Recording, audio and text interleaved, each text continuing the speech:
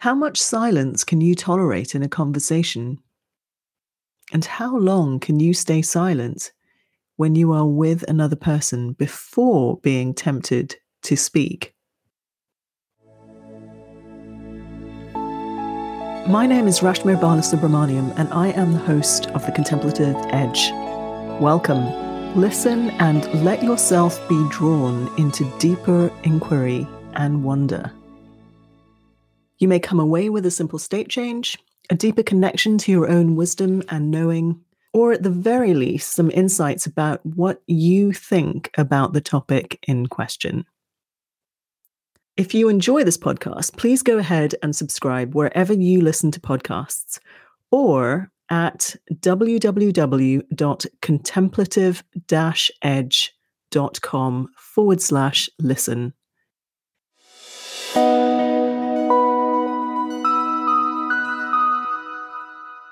So far, we've explored the power of silence at a personal level, and to some extent at a universal or cosmic level. Now, there's a school of thought that suggests silence is a relational thing. And so in this episode, we'll explore the power of silence in the context of relationships. We are relational beings, after all, interconnected in ways that we are still coming to understand. So, is silence relational? What do you think?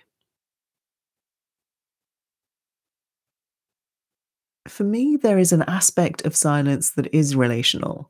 It's not the form, the thing that is silence exactly, but more how we use silence or how we let silence be used.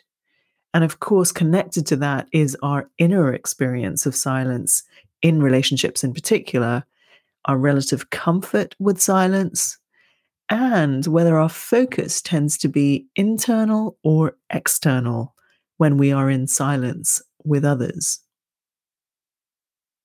Let me give you an example of this. It's from when I was an undergraduate.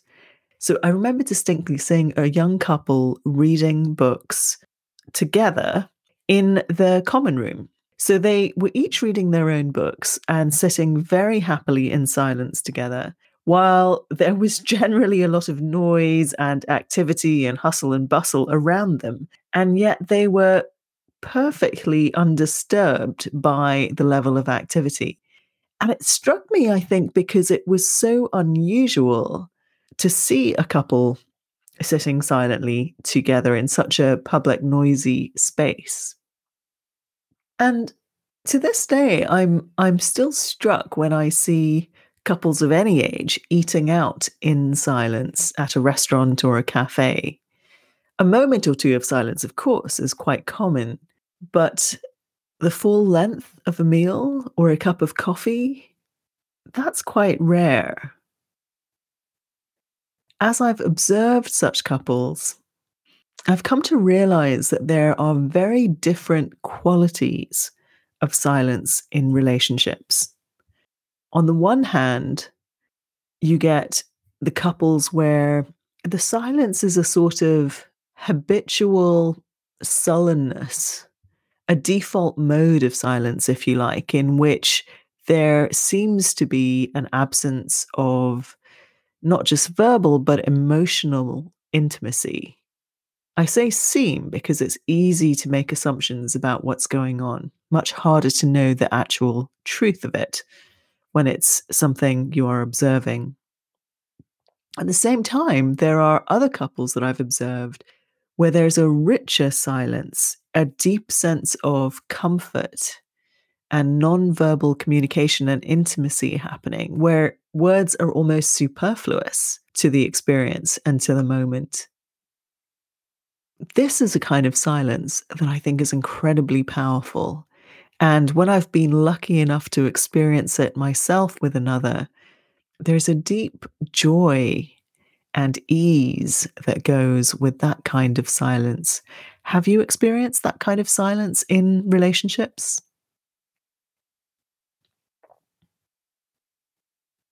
In episode 1 of this season on silence, I mentioned Paul Goodman and the 9 types of silence that he delineated, many of which are relational silences.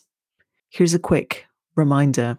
He said, there is the dumb silence of slumber or apathy, the sober silence that goes with a solemn animal face, the fertile silence of awareness, the alive silence of alert perception, the musical silence that accompanies absorbed activity, the silence of listening to another speak, the noisy silence of resentment and self recrimination, baffled silence, and the silence of peaceful accord with other persons or communion with the cosmos.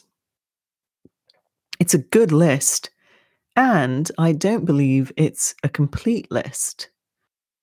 I would add awkward silence, vulnerable silence, thoughtful silence, the kind of silence that can lead to depth and deeper connection.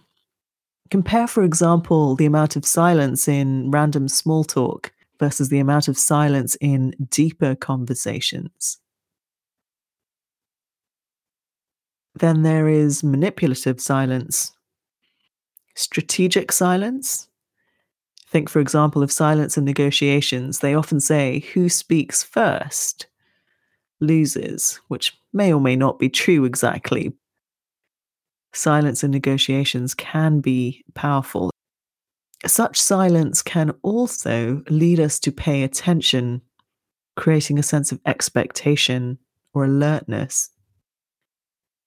Then there is wise silence, and this may take any number of forms. One example may simply be giving people who need it more time to process and formulate their thoughts. So, allowing silence in conversation here can be very powerful and useful. Then there is avoidant silence, whether we are avoiding speaking our truth, avoiding facing a situation, avoiding naming something that is calling out to be named.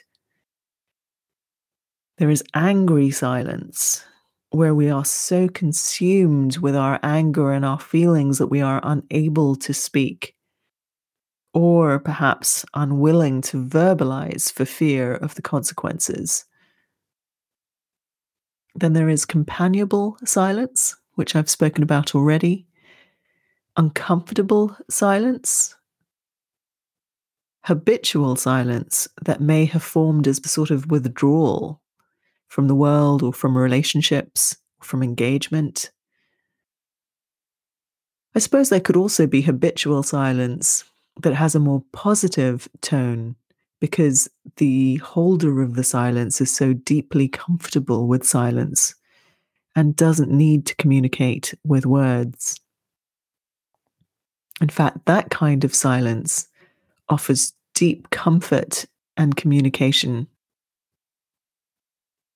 There is intimate silence, the silence of knowing someone at a deep level far beyond the personality. There is healing silence, in which presence may also be at play. Think of the power of sitting with someone who is sick or upset or in grief. It is often our silent, empathic presence in these circumstances that is more powerful than our words and more welcome than our words. And there is, of course, noble silence. Thich Nhat Hanh, the famous Buddhist monk and activist and poet, said of noble silence, it promotes understanding and compassion. So silence can play out in many ways in relationships. It may have a variety of tones or emotional expressions or forms, and context can matter. In addition to context, culture and personality can affect our experience of silence. In fact, there is research that indicates that it takes only 4 seconds for people to feel uncomfortable with silence. Now, this is particularly true for English speakers.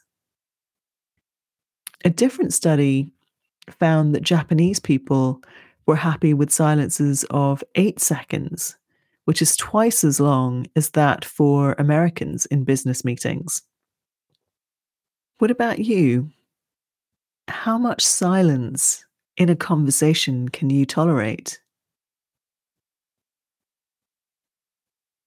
That was about 4 seconds.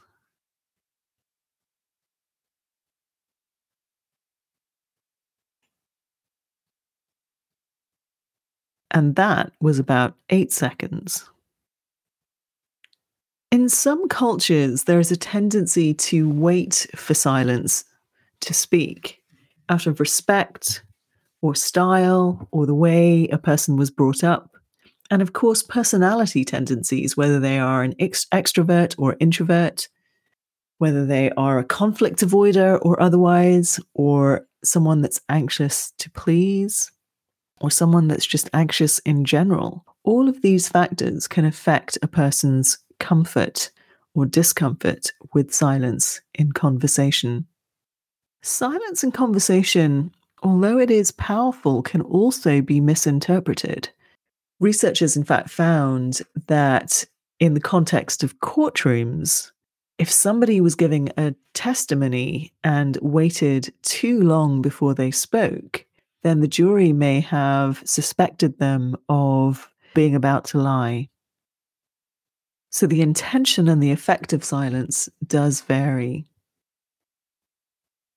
So silence speaks 1,000 words, but how we interpret or feel in that silence may well be a function of our inner state and our stories and past experiences of silence, conditioned by the cultures and the contexts that we've grown up in and experienced and lived and worked in. For many of us, there can be great joy in silence. But it is important to remember that for some, silence can be scary. Sedatophobia is the fear of silence.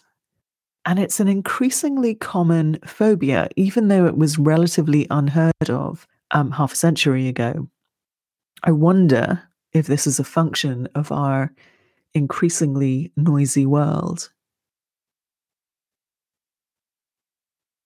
Assuming you aren't afraid of silence, just perhaps uncomfortable with it at times, what would make you more comfortable with silence?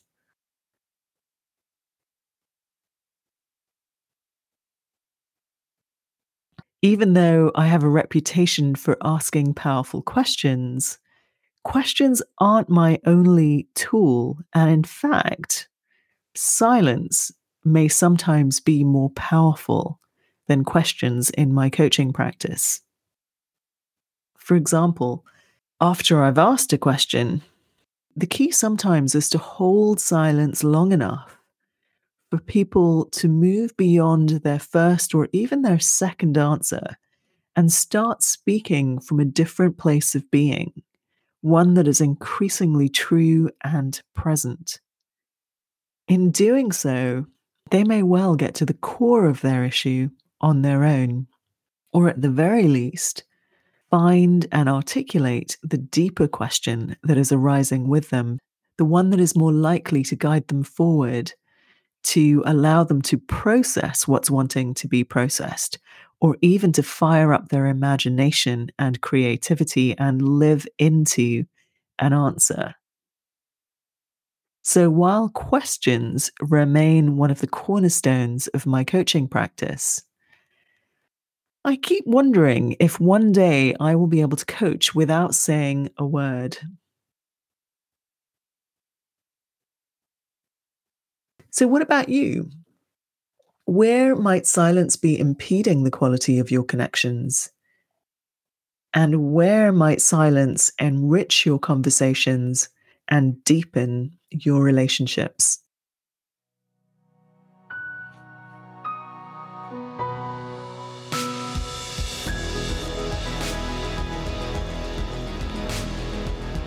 Thank you for listening and reflecting. If you enjoyed this podcast, please leave a review over at lovethepodcast.com/contemplative-edge. And be sure to share this podcast with people you know that might enjoy it. And of course, let me know what this podcast prompted for you by finding me on Twitter at Rashmir, Rashmir. Last but not least, remember to slow down, go within, reflect and contemplate so that you can create change from the inside out.